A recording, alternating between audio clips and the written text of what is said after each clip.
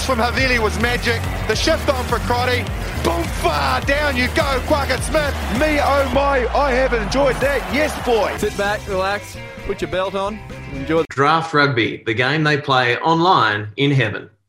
Good evening, ladies and gentlemen, and welcome to the Draft Rugby Show, episode 26, where we discuss fantasy rugby, the game they play online in heaven. And despite me saying that, we're not going to be talking about fantasy rugby at all today. We're going to be talking about the rugby champs, and we're going to be reviewing the four teams. I've got special guest, new father, Mitch Rev. Are you still new? Are you still a new father?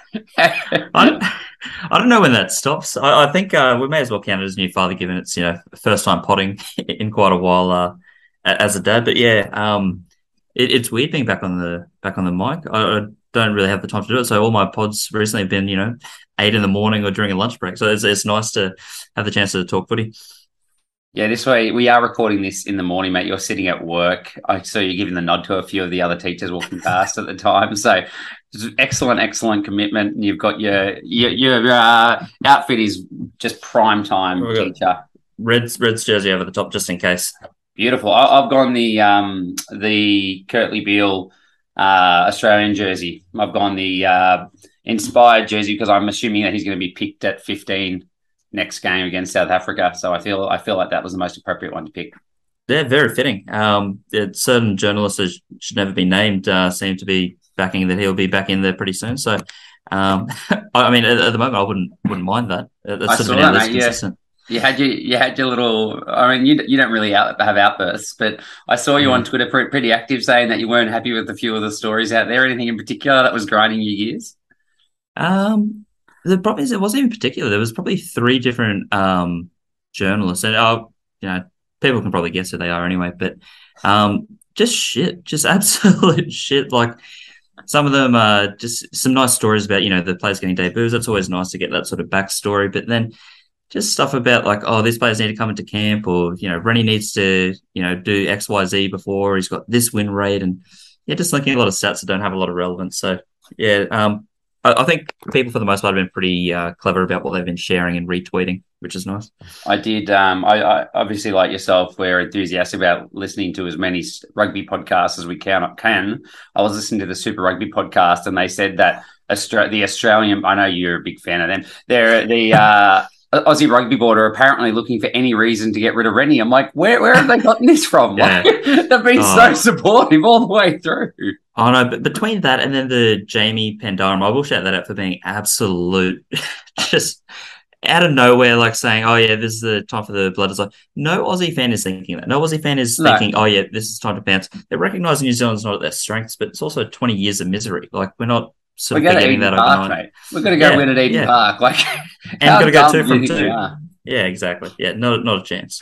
Yeah, just stirring the pot. Thanks. Panram's going to be like, have his freaking quote up on the wall in the All Blacks change rooms. Maybe he's secretly a Kiwi. That could be why. Yeah, it might be. I mean, I'm 1/8. I might dust off the lineage and the grandparent ancestry eligibility if it comes to it, just because. Yeah, I think the Kiwis will be eating that up like a hot brekkie we've just had. Absolutely. Mate, we said we wanted to get on because you and I are just craving doing a pod, but we want to talk about where the 4 rugby championship sides are in their development. Obviously, World Cup next year, but there's been so much going on in the 4 sides that there's so much to talk about. Let's kick it off with Argentina. Obviously, they just had a record-breaking win, 41-26 over Australia, being coached by... They were checked. The Wallabies were checked by Argentina. Being coached by former Wallaby coach Checker. He mentioned that after the game, he broke into tears because he was so emotionally torn about getting such a good win for Argentina, but also having the demise of the Wallabies at his own hands. So where do you see them at the moment and how are they tracking? Yeah, Argentina are interesting, just in the sense that I think they have secretly quite a old and established team. And a lot of people probably don't look at them and think that this is a seasoned team, but you look at some of the players they're using. They've got a lot of players that are sort of in that 50 plus test cap range, really experienced hookers, really experienced locks, really experienced outside backs, even with the likes of Buffelli, Maroney and Orlando. They've played a lot of caps, especially together. So they've got quite a nice mix when everyone's healthy and sort of, gelling.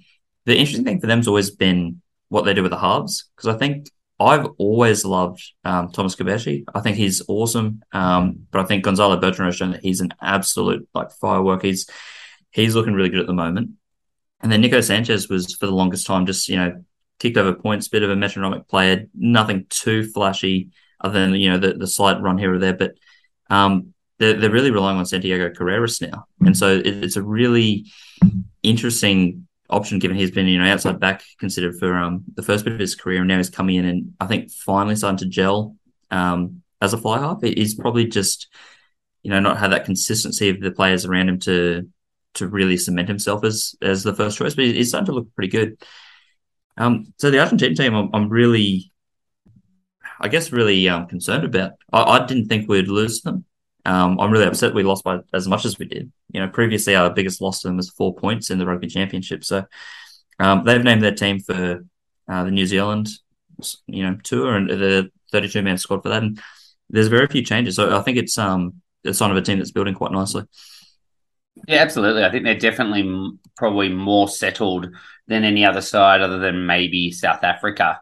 But Australia and New Zealand certainly more settled than both those sides.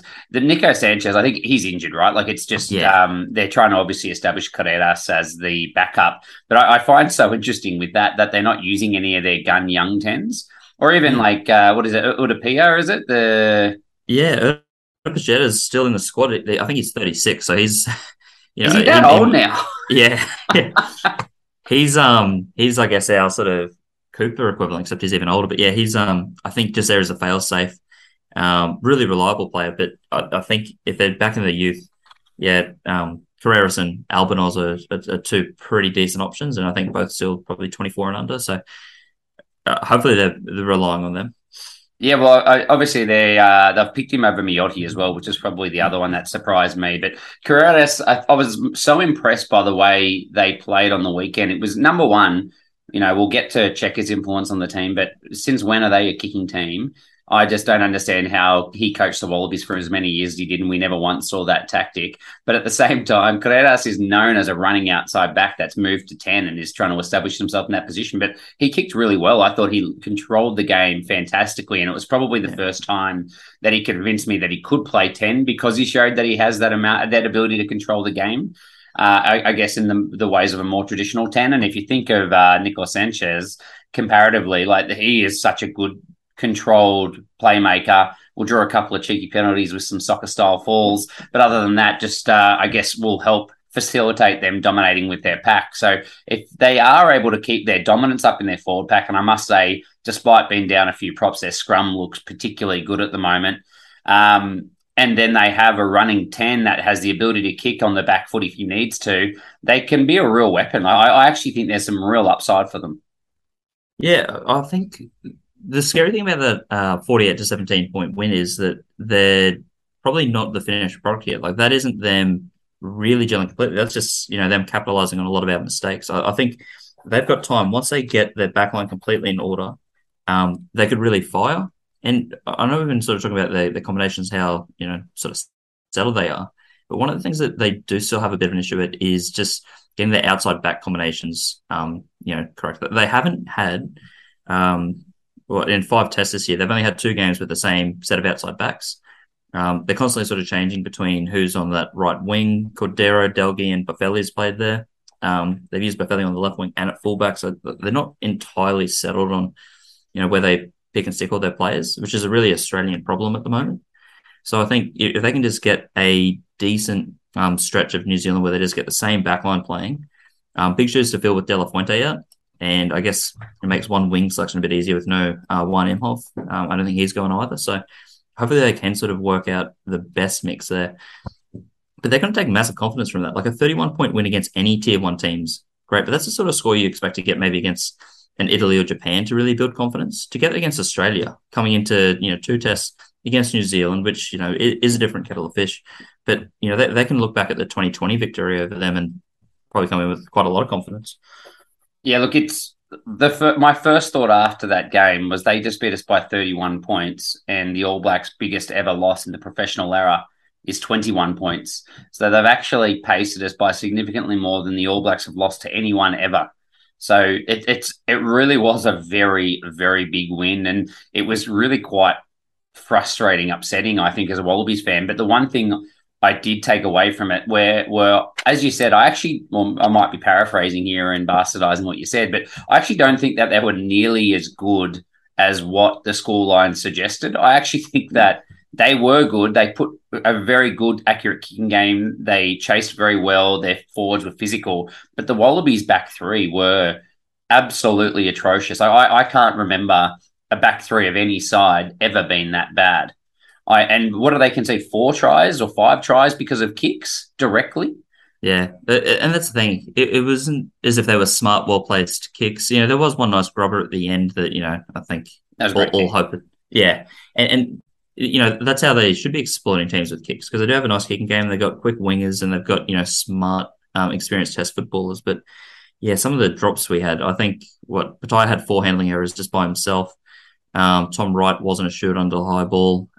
James O'Connor, again, like he should be the kind of player that, has been in 65 tests. He's played in a multitude of positions. He knows how to cover the field, and he's a smart rugby player. But just, yeah, it's a real concern that they could, I guess, demonstrate how easy it is to unpack us, especially when we've got games up against South Africa. But focusing on Argentina, they just executed a game really well. They made really minimal mistakes, made really clutch tackles, I think, on the try line, because we came close to a fair few tries that, they were able to snuff out, partially our errors, but also that they applied a lot of their own pressure. So, yeah, they've got a lot of confidence coming into this. And I think when you look at the players that they're adding into the squad, Guido Petty's coming back into the mix.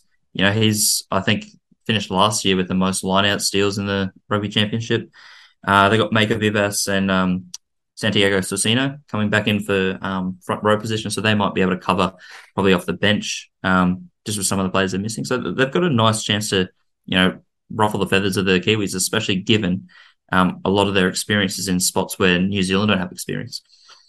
Yeah, look, I think you kind of touched on it perfectly. I was just about to ask you about your thoughts on the tight five and the set piece. I mentioned before, I think that their scrum is coming on in leaps and bounds, since Czech is kind of, obviously he's very big on, what is the traditional strengths of the country and how do we lean into that, and I guess try and use that to push the passion of the side. So they are looking a lot better with, albeit, probably their third choice props against the Wallabies, which was massively surprising to me when you think we've got Slipper and Tupou. I know we had a third string, fourth string hooker on there, but I would have thought we would have been dominant in that area. So that was really disappointing to see. And obviously, I don't think we were overly dominant against England either. So we've got some real work to do in our scrum at the moment, something that I thought was a huge strength. But the RG's very competitive there. And then when you mentioned Guido Petty, I think he is. Last year, I was thinking he was arguably the best lock in the world. Like he is. Yeah. In phenomenal form coming, when he does come back from injury. I think he'll add a lot to them. So I think they've really got their set piece in a good place at the moment. They probably need to take one more step in their front row, in their scrum dominance, just to be really happy with traditionally where they see themselves as, one of the best sides in the world. But they're going so well. And then you move down to the back row, and I think the player that stood out to me the most was Juan Martin Gonzalez, that played in the first game. He's only 21 years old. Apparently, he debuted in 2020. I didn't realise. But this is the first time I've really stood up and taken notice of him. I thought he was phenomenal. I can't believe that they didn't pick him for the second game. Yeah, I was looking at him. When did he play? He got that awesome runaway driver, didn't he? I think he was the number 6. Yeah, that's right. So, Pablo gave it to him to run away and score. Yeah, he's a real freak. And I think there's been a lot of discussion on Twitter about how just well-rounded the Argentinian back row is. And it's probably a fair point. Like, you've got someone in Prema who can play lock, but is just a big body, awesome in the lineouts, can shift people. It borderline penalty magnet, but, does a lot of the hard work and the nitty-gritty in the rucks. But then you've got Matera, who's an absolute freak. He can play loose or tight. He's sort of like a Pete Samo on steroids. He's got that ability to cover a lot of positions, but is just an absolute freak when he's in contact. But I still think back to that try he set up for the Crusaders in the final, putting the grubber through, like a back row that can do that sort of stuff. Pretty impressive. So, yeah, the Argentinians, I think they've got a really good team and a really good coach for next year's World Cup. So they're building quite nicely. how they go beyond that, trying to get the depth for the younger players in. Like, we've only listed probably 3 players between Gonzalez, Carreras, and Thomas Gallo, the loose head prop. They're probably the only 3 young guys that are actually getting a big mention at the moment. They will need to try and develop some depth, and maybe they try to do that in some of the later games in the end of the year tour. Yeah, I think we compare it to where the Wallabies are, and the Wallabies seem to have this ability to have players in their mid-30s or in their early 20s, and there's nothing in between. So I would hope that Argentina have planned that a little bit better than what we have, and that maybe their next group coming through are going to still be quite experienced. But obviously, when you have a look at the crux of the team being built off the Jaguares from in Super Rugby, and obviously they're still playing in their South American competition, they aren't getting a lot of game time with any other side at the moment. So they're obviously going to have to be picked from that wider squad to come through, which does concern me. So I think this World Cup coming up is the one where they've really got to target a really good result, because it's going to be challenging for them to sustain it, I think, in the longer term. The one other one I just wanted to mention before we move on was De La Fuente. He is such a weapon. I actually rate him so highly as a centre, and it was just the only reason I wanted to mention him because I heard a few people slagging him off and saying that he wasn't that good. He's an established centre for so many years now. I think he is very, very good. He's just your gel. He plays like the Lucanio the Lenny Ikitau role in their team, where he just has the ability to make good decisions at all times, doesn't get caught out of position much, has the ability to set up and make the players look good around him. Just a phenomenal talent. Yeah, he's interesting too, because I'd like to think the hamstring injury to score a try becomes a new thing. You know, people start faking the little jog on the spot. That seemed to work quite well. You know, I thought it was some a genuine concern. I genuinely thought it was a goosey. And it looked like one. And I think it was one of the replays where Nick White actually looked a little concerned for him and maybe pulled out of making the tackle, because he's like, oh, yeah, poor guy, he'll go down. He's his hamstring. And he just sort of powered through from 10 out. So, I think if teams can start practicing that at training, you know, the fake injury, maybe a fake trip or something like that. We'll see a lot of teams exploit. And how do you see Checker's influence as a coach and what we know about him from coaching Australia, and how that matches with the Argentinian style of rugby as well? Well, it's funny because the first game I thought, oh, cool, he's taken the run it at all costs approach and carried it straight through at Argentina because, you know, as you said, they kicked 15 times. They were really intent on just keeping ball in hand. And they've got some pretty big players, but they're not like a South Africa or France. They're not that size. They are stoppable. So that game plan didn't really work. And then when we saw their sort of kicking game come in, it actually showed a nice bit of evolution. I think they realized, look, we've got the ability to get some of the outside backs involved. I think having sort of Felipe Contaponi in the mix, I think he was one of the assistants and probably touted as the next head coach. Yeah, but they've also got a few fly halves and playmakers in that sort of fold. I think that sort of hints towards the fact that, like, no, look, we've got the players to probably execute a kicking game. Let's try and get a bit more of that going.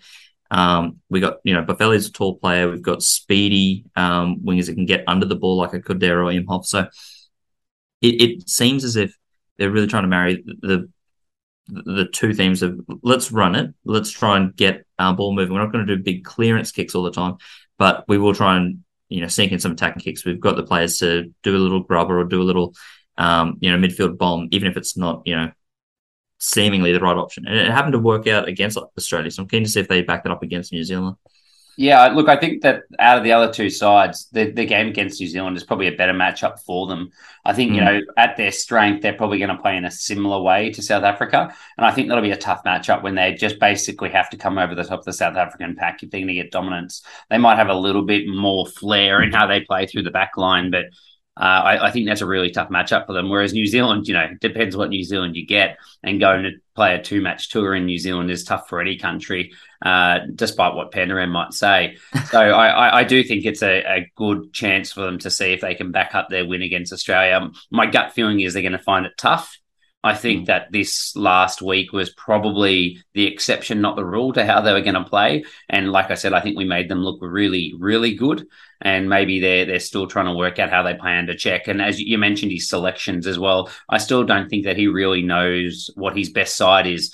And the fact that he's shuffling his hands so much with very experienced players is why I think that, it's not like he's trying to blood a whole lot of young guys in with some of these changes. You're picking him off, like the guys, you know exactly what you're going to get from him. He's a very good, experienced winger. They're just trying to work out if they're up to it and who's in the best side. So I think they've still got some sorting out to do to work out exactly what their 23 looks like for the World Cup, but definitely a move in the right direction. And I'm hopeful for Argentina that Czech has continued to grow since leaving Australia. You know, he was obviously very emotional, and I think just doubled down on his idea of run everything and just try and bash people, whereas maybe there's a bit more nuance. And I agree. I think Contaponi could be a massive, massive influence for them and trying to have a bit more of a tactical kicking game and controlling the game with a bit more of a plan B. So I'm very excited to see where they go. But let's push on. Let's push on to the team that we should know hopefully better than any other. That is the Wallabies in Australia, obviously. What are your first thoughts about where Australia are at? I think it's just a case of too many players used, too much shuffling, like 42 players in, what's that, 5 tests. It's pretty crazy how many have had to come in and get changed. And, you know, we've had 7 debuts already this year. It's a lot of blooding when we've already done, I think 20 players previously under Rennie. So it's a lot of shuffling pieces. I think we've got a lot of talent at the moment, but one of our biggest issues is just we've had no opportunity to see what our best team actually looks like. I don't think we've had a single test where we've had what anyone would consider our best 23 available. Maybe arguably one of the tests against South Africa last year. We were looking pretty close to that.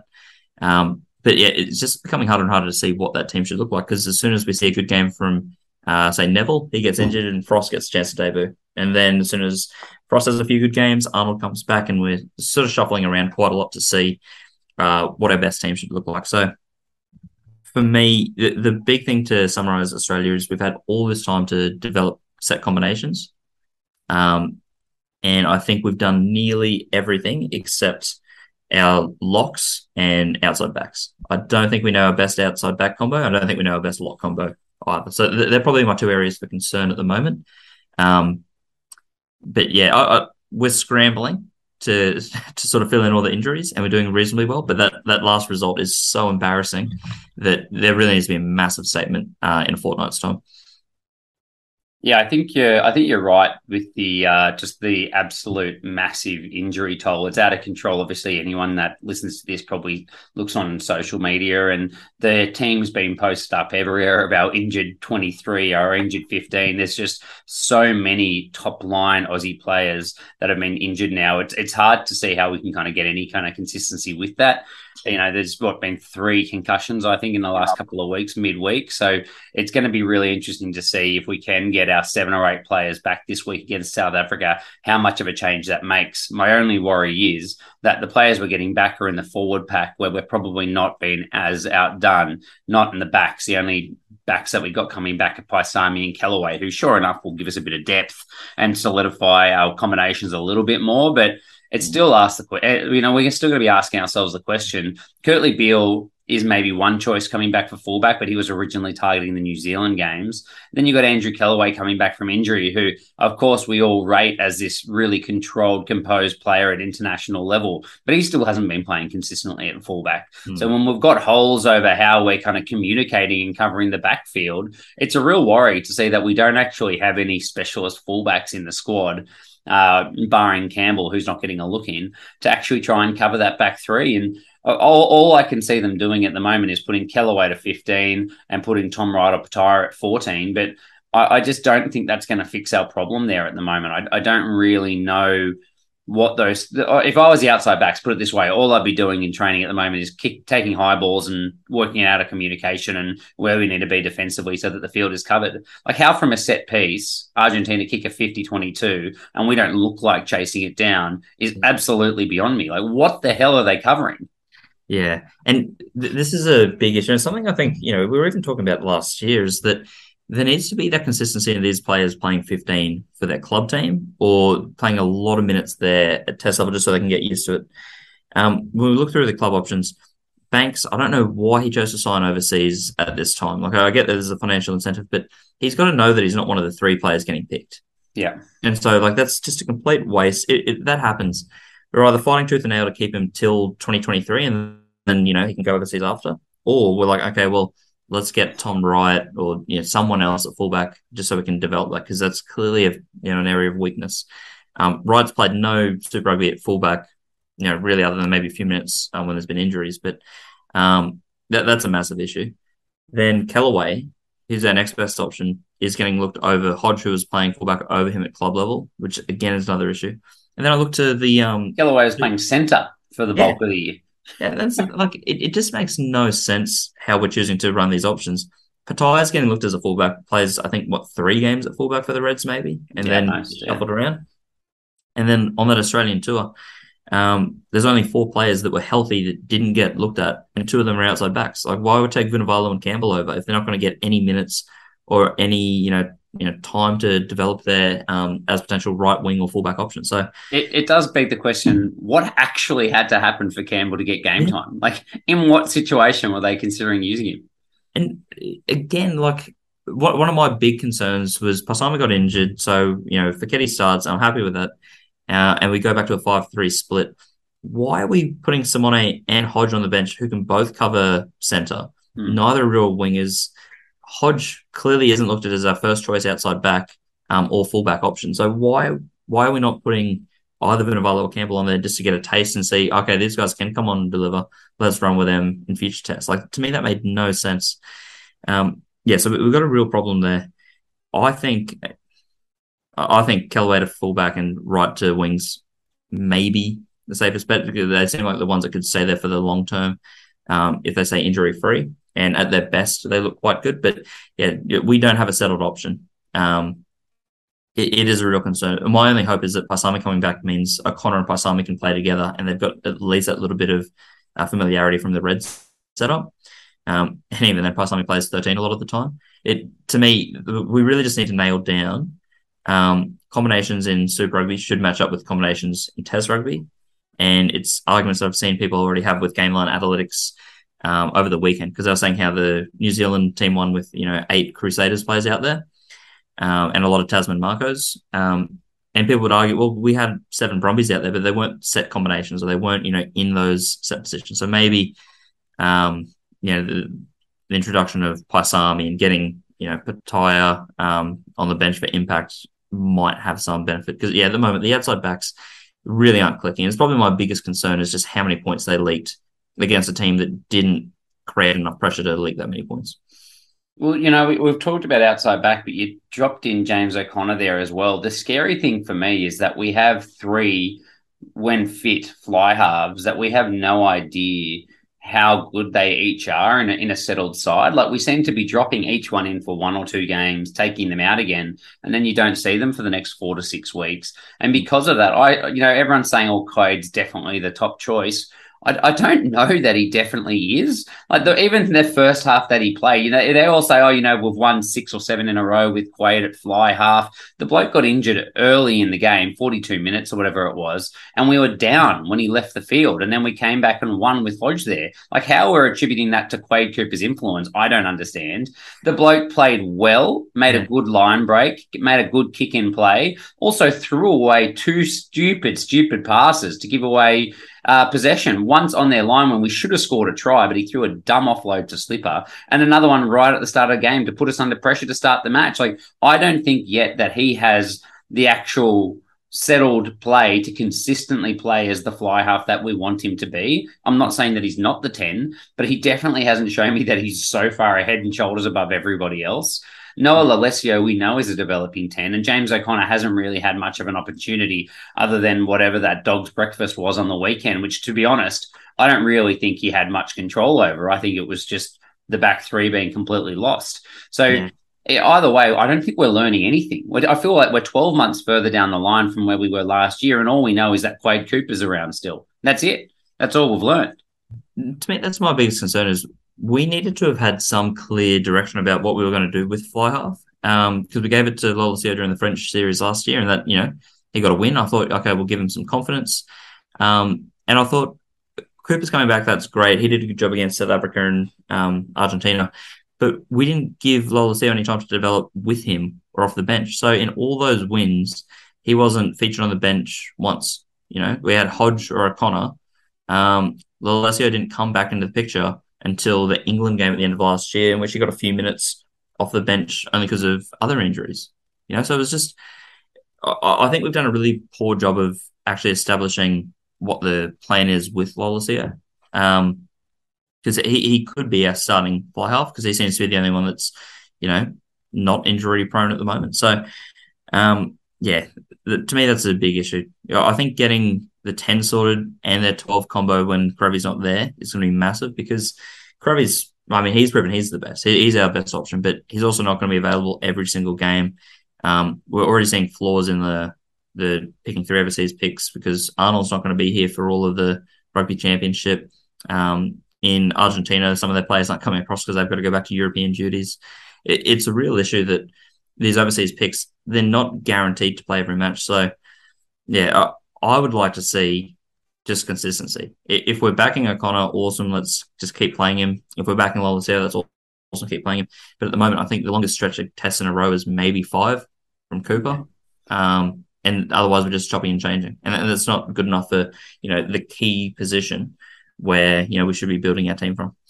Yeah, look, I'm 100% with you. I think the fact that they won't continually pick Lolesio says that they're not convinced he's there yet and they want to develop him. But when the other top choice at the moment is James O'Connor, who also isn't settled, I think you do need a pick and stick. And then, if there's an injury, albeit Lolesio comes in and steers the ship for the rest of the season. But I think they've just got to pick and stick Jock and then play from there. So hopefully we see him for the rest of the rugby champs, just starting every single week for me. Alessio maybe to get a few minutes off the bench, as you said, but the way we use that bench at the moment, I'd be surprised if we actually did give him that opportunity there. You talked about the international players, Rory Arnold. Not only will he not go on the Northern Hemisphere tour, but as you kind of touched on, he's not going to be available to play in New Zealand because his new Japanese club wants him back. I'm sorry, but they signed him knowing that he's playing for Australia. Why are we now saying that we need to release him in an international window to keep them happy? It's just ridiculous to me. He's actually just turning down the Wallabies now and taking the money. I don't get it. I don't get why we're being nice either. It's always just like, oh yeah, it's that good faith so that, they keep sending players over. But we've got every right to keep him. So why are we placating the nonsense that they need to see what he's like? Like, they paid all the money because they know he's a world-class player. We know he's a world-class player, which is why we've picked him in the squad. It's just a mess. And as people are rightly pointing out, he was not overly good on the weekend. It was fine. He did his job in the lineouts and scrums fine enough, but he didn't look like a $1 million player out there. We could have easily have had Matt Phillip or, Nick Frost out there performing that role. The challenge now is he's only got 2 more games before he's gone again. Are we getting that investment? We needed him to be there for the full 6 matches of the Rugby Championship with the 2 weeks beforehand, with the weeks in between, so he can get used to the systems. Because otherwise, he's not really having the desired effect. He's a freak for Toulouse because he has 30 games a season with them. Yeah. To me, the whole selection of players has been so messy. I think the handling of it last year with the end of year tour when everyone just started pulling out, Sean McMahon left, Quade Cooper left. It was just a mess. I thought 2022 they'll fix it. They've got the clear rule, and they're just proving no, it's still messy. So, yeah, look, it pisses me off. I'd rather we just pick the players that are domestically playing, and they just play to form. And if we happen to get them and they're in freakish form, like a Karevi, then they just slot right back in. I think the relationship they're talking about saving, going back to your first point, is not between Australian rugby and the Japanese club. It's between the Japanese club and the player who they are employing, that they're trying to stay on the good side. But why are we letting them sign players when the precedent is being set that despite them being available for the Wallabies in the international windows, we're only going to take them for 3 games? Yeah. It actually sets the worst precedent because it undermines the international eligibility. The window where you have to be able to give up your players. If people start doing that, then we may as well throw that rule out the window. It makes absolutely no difference. As I said, to come back to it, Rory Arnold signed this contract with that Japanese club knowing that he should be available for the Wallabies for all of the international window. So then why are we pandering to this idea that he's not actually needing to be available for all of them? It makes no sense. And I dare say that Rory Arnold has 2 games to play his heart out. Otherwise, I don't think he'll play at the World Cup. As you said, we have enough other locks that we can pick someone else. Skelton will get an opportunity at the back end of the year. Isaac Rodder still to come back into the side. Darcy Swain is playing the house down. Matt Phillip is a very solid option in Australia. I actually think if we only allowed 3 players on the Giteau law, which I believe will stay, I don't think they'll change it. I reckon he's got 2 games to give himself a shot at the World Cup. Otherwise, he's done for. And I think it's his own doing. Yeah. And that's probably the big issue for me is that we've got still not a settled side completely. We've tested all these options. Rennie's used 63 players since he's taken over, and 25 of them have played 5 or less games. There's a lot that have just sort of been makeshift players or just filled in for games here or there. We're still developing, which is all well and good. If I could play like Fekete, he might get more caps and become an established centre, which is awesome. But we've just had to chop and change so much and so frequently that there's just been no, ability to build what should be a really settled sort of 30-man squad. And the Giteau law, the 3-man overseas law, just isn't helping at the moment because we're not getting these players for long enough to actually see if they're, in contention. Like 3 tests for Skelton off the bench last week where we took Phillip and Swain to Europe and they played nothing. Was that useful? Did that benefit at all? Like there's some real issues with that. So I want them to iron that out. On that point, who's your international picks for the Northern Hemisphere tour? Let's call that now, because obviously Quaid unavailable, Karevi unavailable, Arnold unavailable, who are our original 3, along with Corambetti, who is also unavailable, I believe, as well. Yeah, it's tough. So we want some European-based players. And for me, I probably wouldn't be going for all 3. The ones I'd be looking at is Brendan Pangaramosa. He's someone that I think could be a decent option just because I've never, well, no, I shouldn't say never. I'm not currently a fan of Lachie Lonergan. I don't think he's, a test match ready hooker just yet. He did an okay job for someone that hadn't started a test match before. But for me, I think he's just got to keep developing in Super Rugby. He's still quite young. He doesn't have the big body. He is quick. But that's not really what you need in Test Rugby for a hooker. So I want Brendan Pangaramosa to come back as that 3rd hooker. I thought he had some good form under Rennie. Outside of that, some of the options you could look at is maybe like a Richie Arnold if we were facing another lock shortage. Or if Hooper's still not right to play, you might consider a Liam Gill or Colby Fainga, someone that's, an out-and-out 7 that's plenty experienced. But I don't think we'll be racing to fill those positions. I think... we should be trusting domestically and not thinking we need to use all 3, just because we can, but only doing it if we don't have the options locally that can fill that void. Yeah, I'm with you. I actually don't think they'll fill all of them. I think Skelton's the one that they will pick. But BPA, my worry for that is the only reason I'd be picking him is to see if he could be a potential late inclusion in the World Cup squad if there's an injury. Like, I agree with you. I think he needs to be above Lachie Lonergan and therefore he needs to understand the system for the World Cup next year. But I'd still be picking Parecki and Fengar, who are in Australia, over him, in which case he's your 3rd choice hooker and we're bringing him into a squad. And potentially if we're giving him game time, then that means it's disrupting the development of the other guys. So really, I only want him around the squad so he understands what we're doing.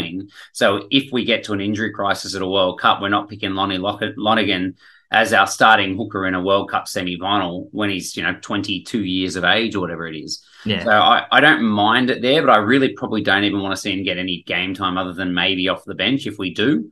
Will Skelton, I mentioned, I think deserves a bit of a run, but only if we're serious about picking him as that big body player that he is. And it's quite clear that he needs to spend time in the system consistently if he's going to be good. We can't be picking him for 3 games and then dropping him back out and expecting him to do this phenomenal role that he's done with some of these club sides, same as Rory Arnold. And Richie Arnold, I don't know, he's not even a Wallaby, is he? Like, do we really need to bring in another locking option to see what they can do? I just think it's going to create more problems than it fixes. So I'm with you. I think Will Skelton for sure, which you didn't say, but I'm going to say, yep.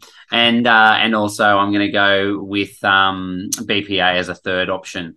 Yeah. But on that note, let's push. Let's talk about South Africa briefly. I think they're probably the most settled squad and a bit easier to talk about. Yeah, South Africa at the moment seem really quite settled on their 23. They don't make a heap of changes other than that second test against Wales, which was always just prescribed because they wanted to make sure that they could see how the other 20 players in their squad went. To me, their only issues at the moment are finalising a backup in the halves. Pollard's the general, but Elton Yanchis was shocking that first test. They don't have another fly half sort of in the squad ready to play unless they, want to shift Willemse or LaRue, who really don't play a lot of minutes there. And then scrum half, they've had injuries to de Klerk and Reinach, and they just need to try and sort out who's going to be that backup. I think Jaden Hendricks has done an awesome job so far. He's got a really solid kicking game. Just how they sort of balance that out, because Herschel Yancey's form's sort of gone out the window after a really awesome 2019.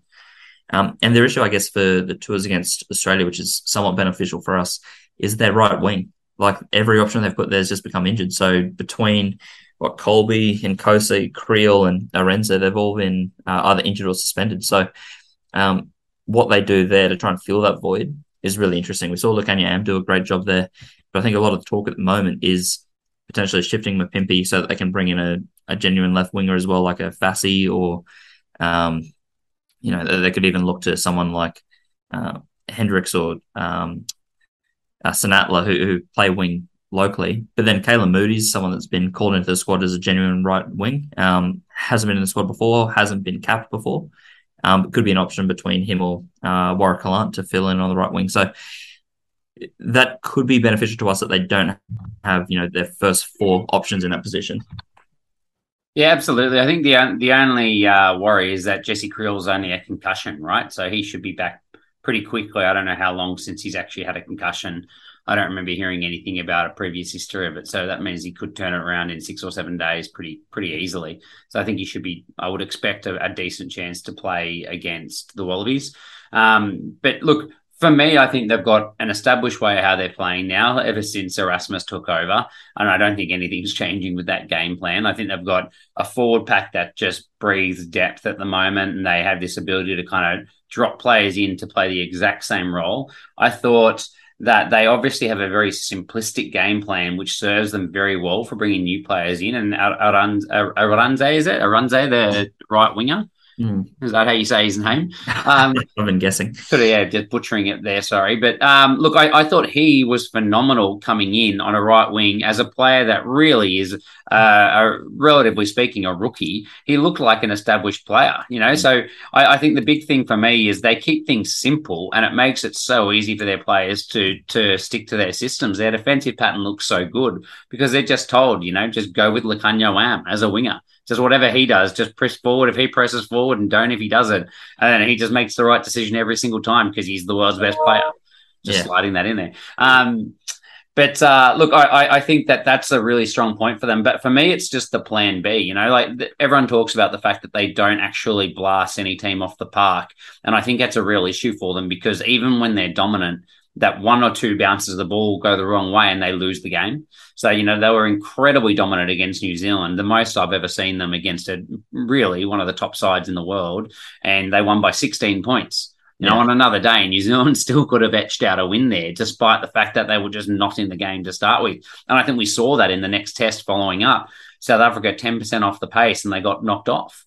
So for me, they need to find a way to score more points than what they are. Their rolling maul, I would think, should be a way that they can score try after try after try, but it's not quite there consistently yet.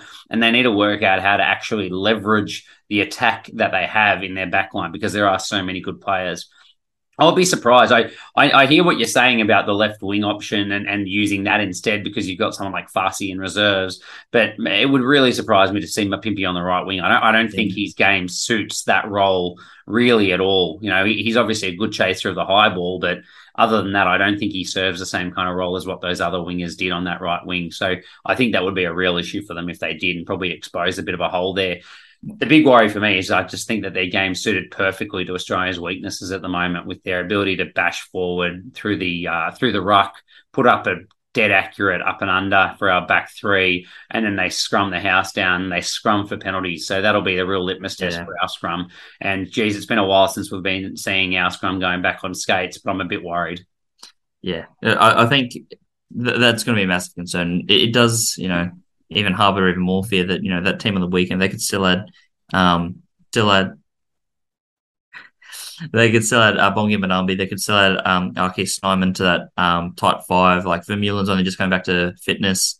Peter after Toys only just coming back to fitness. Then they're two world class players, and we still haven't really seen much of Evan Roos. We still haven't seen much of Elric Lowe. Like they've got a lot of players that can, really beef up that tight five and add a lot of flair when needed. So, for me, they're a scary team to come up against. I think you're right. They don't score a lot of points and they don't put teams away as they should. And it's crazy that the two margins between the Springboks win and New Zealand win were pretty similar margins of victory. But the first game, Springboks were so dominant and, won by a similar margin to a New Zealand team that was a little bit better than South Africa. So it is crazy to see what they could do if they're both really just going hammer and tongs. Yeah, and I think that New Zealand played it a lot better with Richie Moe to try and get around that all-encompassing kind of rush defense out wide to try and get the ball across. There was a couple little highlights of Richie Moe's little chip kick across field, David Avili doing the same. Like, you can put the ball in behind them, and I don't think they have a really good tactic to defend that very well. So it's obviously a high risk, but when you think about, you're probably comparing that as an option to the up and under. I actually think it's a really, really good play in that kind of middle portion of the field. So I think teams will start doing that more and more against them because it's just the only way you can break that defense down. And then, unless you got Artie Sevilla on the wing, then it doesn't matter how you get in the ball. That's the only other trump card that New Zealand have. But yeah, look, very, very good side. I think probably I know that South Africans won't want to hear this, but I think probably a bit overrated at the moment. They're just so good at what they do, but I'm not sure that they're probably positioned well in the world rankings, to be honest, for a team that is the World Cup champs. I think it's about where they are. They're a really good side, but they just need another string to their bow and a way to put more points on teams to really capitalize and make themselves a genuine top team in the world, or the genuine top team in the world. And New Zealand, mate, as we round it out, give us your thoughts, first of all, on where they're at. Who's going to coach next game? Maybe we'll start with that. I mean, I hope Foster. Is that as a Wallabies fan you hope Foster, or as a Kiwi fan you hope Foster? Honestly, a little bit of both. I think I like a strong New Zealand, which is a stupid thing to say for someone that's, followed a team that's never won the Bledisloe Cup since I've been a fan. But I like a strong New Zealand. I think there's something nice about when they beat us, but they're also beating everyone else. There's something, at least, a bit of solidarity in that. But no, I like to see them actually doing a good job week in, week out. And ideally, I want to see Robertson get a crack with the job. But that's going to happen, when he's got time to prepare, time after the World Cup. If they throw him in there now, if they do him, interim makeshift coach now, that's not really doing anything that's going to benefit, New Zealand in the long term, I don't think. So I think Foster's got his win. He's proven that he can do it. He's proven that he's got, the players there are fine. They've got full support. Like, I know Aaron Smith and Richie Mo'unga made a really big deal to make sure they posted photos with Foster after the game to show, yep, this is our coach, this is our man, this is our leader. So, yeah, I think just keep everything as is. To me, they've got to change the squad up or start using the squad more. Like, they didn't take a massive squad over there. And still, they're not using Sebo Reece, Hoskins Tutu, Patrick Tuipulotu, Stephen Perifetta, Lester Fainga'anuku, or Roger Tuivasa-Sheck. Like, players that could get minutes in pretty much every other team and in positions where they weren't looking dominant. It's kind of interesting that they're really that unsure of what their team should look like. And I think nearly every New Zealander is calling for Colin Grace to get a spot somewhere in the squad. Every New Zealander's calling for Coles to, either pull a finger out or get out of the team because he's, probably a little bit past it. They're leaving players like Kurt Eklund and Asafo Amua just sort of playing NPC when you've got aging, once great All Blacks, but not really delivering. So to me, I think it's a little bit of trying to follow the South African recipe of let's get the old boys in and just keep them here to the World Cup just because, they've been there, done that. But New Zealand's so different to every other country. They are, regardless of the world ranking, they're the most talented rugby players in the world. And I don't think it's even in question. I think the best rugby talent is in New Zealand. They just don't have the right team together at the moment. And for a lot of people, probably don't have the right coach. I think persevere with the coach, get the get the right mix of players in there that suit the game plan. And they're going to be a real force to be reckoned with. I think Jason Ryan's come in. They've got such an elite pack. If they could just get some stronger props in there, they could really, terrorize teams again. So they're not far off. And that win on the weekend showed that. I think they've definitely been damaged badly in their front row by their prop injuries. Losing Moody, Laulala and Ofatunga Fase. I think that's just three excellent and definitely their best three props by a country mile. To lose those three, they are a little bit shallow in their depth there. I think, Ethan de Groot is really making strides at the moment, but even Tyrell Lomax, despite a good performance on the weekend, I'd suggest to you he's not going to be a consistent top international prop for a few years yet as a young man coming through. So I think that's just really, really hurt their forward pack at the moment. And I think that that's probably responsible for some of their issues there. I agree with you. I think Asafra Moore, more than anyone, needs to be among that side now. They're obviously not going to play both Coles and what's his name, your Crusaders hooker. Yeah, Taylor. Yeah, Cody Taylor as well. So if they're both not on the side, then surely Amor needs to be in there as the next man that can be more damaging. I love Kurt Eklund, but I'm not sure that he has the physicality that's needed at test level, to be completely honest with you at the moment. So I would have him on the bench every day of the week. You mentioned Patrick Tuipulotu. That man was an absolute beast before he left New Zealand. Maybe it's just a case of him not being back for long enough, but I think he's exactly what they need in their second row.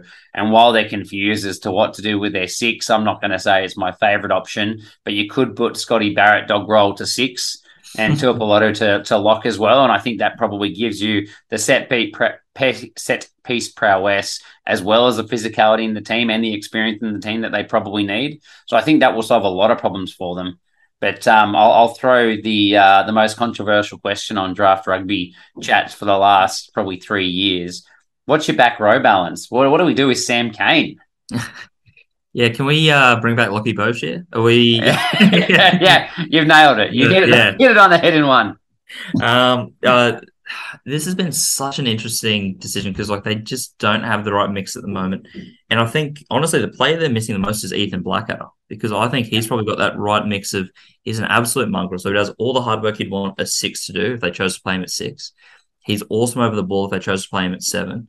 But he also counters really well and I guess complements the skill sets of players like a Frizzell if they want to go really hard in that sort of physicality or if they want to put in a Hoskins Tutu at 8 just to play a bit looser. With the current squad, I think I'd probably like to see a Frizzell, Sevilla, Tutu back row and just go really all out attack. Sevilla is still a freak over the ball, but then they've got those damaging runners. Sam Cane, to his credit, had his best game.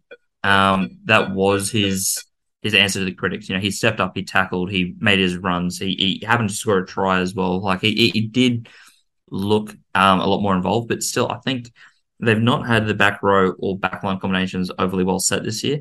And to me, Frizzell, Sevilla, Tutu, just seeing those names on paper scares the shit out of anyone, I would think. You throw in a Blackadder when he's back from injury. The fact that, Luke Jacobson and Peter Gasol-Wakula aren't even in this conversation either. It's just crazy that they've got so many back row options and yet they seem quite reliant on, having Sam Cane there at 7 when I don't think he's probably even in the top 7 or 8 of the form back rowers. Yeah.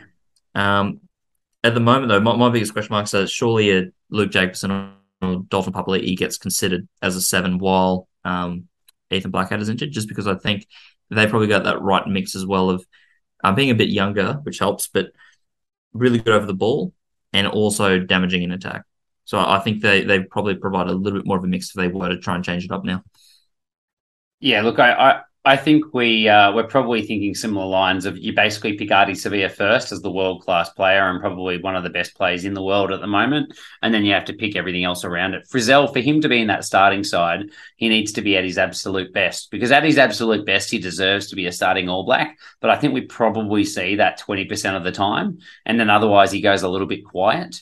So, and coming back from injury, it's a big ask. I thought he was good on the weekend, but I feel like they've rushed him in there because they're looking for an answer when the easier answer is, as you said, look for someone like Dalton Papali'i, who has absolutely played the house down for the Blues and captained them this year as well, to take over from Sam Cane. But they're just so steadfast in their thought that he has to be their first player and their first player picked and their captain. And, you said it on the weekend, he had a fantastic game, but geez, he's done that on the back of probably his worst game ever.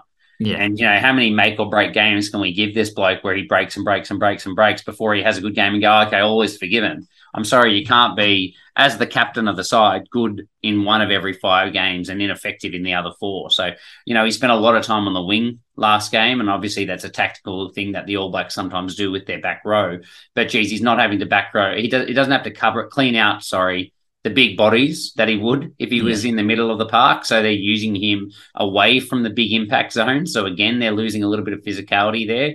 And the try is probably the icing on the cake that makes him look even better than he was. But really, he's just hovering on the wing, and he was in a favourable position that, you often saw Kieran Reid and Richie McCaw kind of scoop up those tries as well. So they're nice, but I don't think that they say much about the actual performance of the player. So I'm with you. I think I'm probably picking Artie Sevilla first, which means then because of that, I'm picking probably Dalton Papali'i at 7, and I'd probably go after last week. I'd give Frizzell another run at 6, but I'm not convinced that's the way to go. I'd have no problem moving Artie over to 6 and then picking Hoskins to 2 as well. I think that he deserves a better chance as well. Yeah. In the backs to round us off, obviously Aaron Smith is the World Cup starter at 9. I think they're missing someone like TJ Perenara, to be honest with you. I know that he's come back from overseas and hasn't been given a real good opportunity. I think that kind of physicality and mongrel that he can bring at the back end of the game is really missing. And I like Finlay Christie, but I just think that that's something that's hugely missing from the side. But then let's be honest, the big question just comes back to what the hell do you do with the rest of the back line and specifically 10? Do you just want to quickly give us your thoughts there? Yeah, I think it's tough because Beauden Barrett was actually one of the best players in, their losses. It's just that the team doesn't seem to have clicked around him. I would have really liked to have seen at some point just that 10-12 combination of Barrett and Roger Tuivasa-Sheck, because I think they'd actually complement each other quite well. Barrett doesn't need another playmaker because he's just a wizard. Like when he's got things clicking, he can do the kicks to himself. He can set people up outside him. He's got one of the best tactical kicking games going around when he's in form. And I think then Roger Tuivasa-Sheck is sort of the exact opposite. He's, what they've been needing is someone that can play make, but is just going to crash the ball, make strong tackles, distribute to players that, are in a better position than him. I would really like to see that. To me, probably the big issue is just that centre mix. I think Havili was a world-class fullback that they've turned into a 12, and Rieko Ioane was a world-class wing that they've turned into a 13. Their big issue, they've never really settled on what position each centre is. So Tapaia's played a bit of 12 and 13. He played a bit of wing this year for the Chiefs. Leonard Brown and Goodhue are both injured, but they can both alternate between 12 and 13. And I think their best centre combination probably does include at least one of those two, potentially even both, depending on what sort of game plan they're looking at. So they've just got a lot of issues that really can't be resolved right now because they don't have all their best players available. And then you couple that in with Will Jordan being probably the best fullback in the world playing on the wing as well. So they've got all these players that might not be in their best position. To me, I think persevere with Richie Mo'unga. I think he's a freakish talent. I think he leads the game well and he needs more time to. And I think you can always rely on Beauden Barrett to do that if needed. Like he's played 100 tests. He's done, all this before. He can play that bench role like he did for Dan Carter for so long, or he can start a game and, dominate from the get-go if needed. But he's also a bit more versatile and can add a punch at 15 off the bench, which I always quite like when they've got that combination. I don't think it worked when they were both starting together, but it's a nice injection to have someone that freakish come off. To me, though, I'd be keen to see more Leicester Fainga'anuku. I don't think we've seen the full package from Caleb Clark. I think he's been pretty good in attack, but maybe not awesome in defence. And not that Fainga'anuku would be light years better, but I think him as a bench option gives you the option to really get some extra pace and speed and size on the wing. Or if there's injuries to the centres, put him in at 13 and he's got a really nice, sort of crash ball option there as well, which worked previously when they had players like Tana and Munga, filling into that spot. So they're probably two players I'd like to see get a bit more game time. But it's the classic New Zealand problem of everyone's talented. Just what's the best combination? Yeah.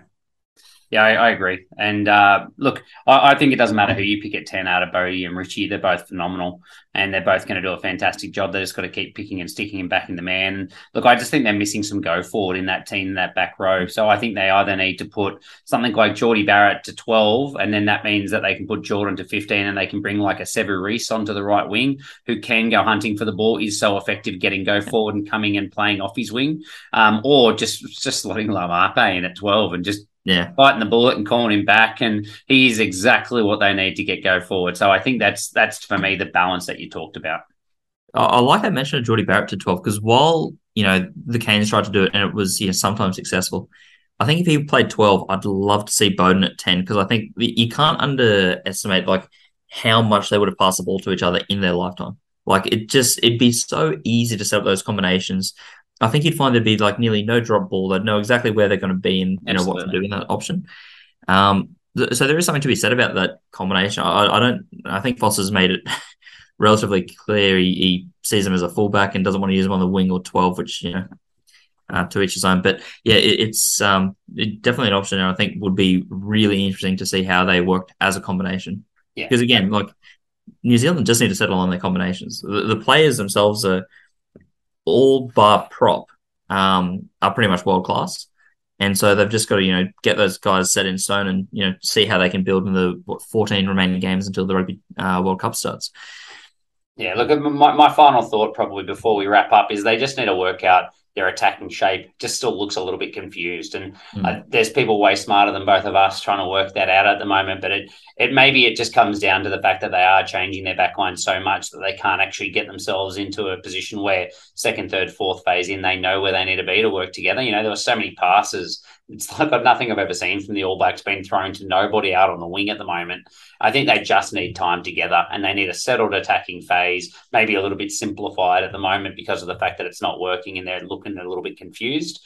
And I think if they can get that right, they'll go back to the All Blacks that we know. And whoever coaches them, my only other takeaway is Ian Foster has been dragged through the mud. It's actually pretty disgraceful how the media have treated him. And as someone that doesn't necessarily think he should be the coach, I just think that it could have been done so much better. So it's really disappointing, even all the way to Mark Robinson's interview on the week after this game. Like, it just makes no sense. The bloke looked like he rolled out of bed and decided to do a press conference and just basically throw him under the bus again. So very disappointing how the New Zealand media has managed that. But Matt, I know you need to go, so let's wrap up on that note. Thanks so much for coming on. Always good talking footy, and more daytime pods, I reckon.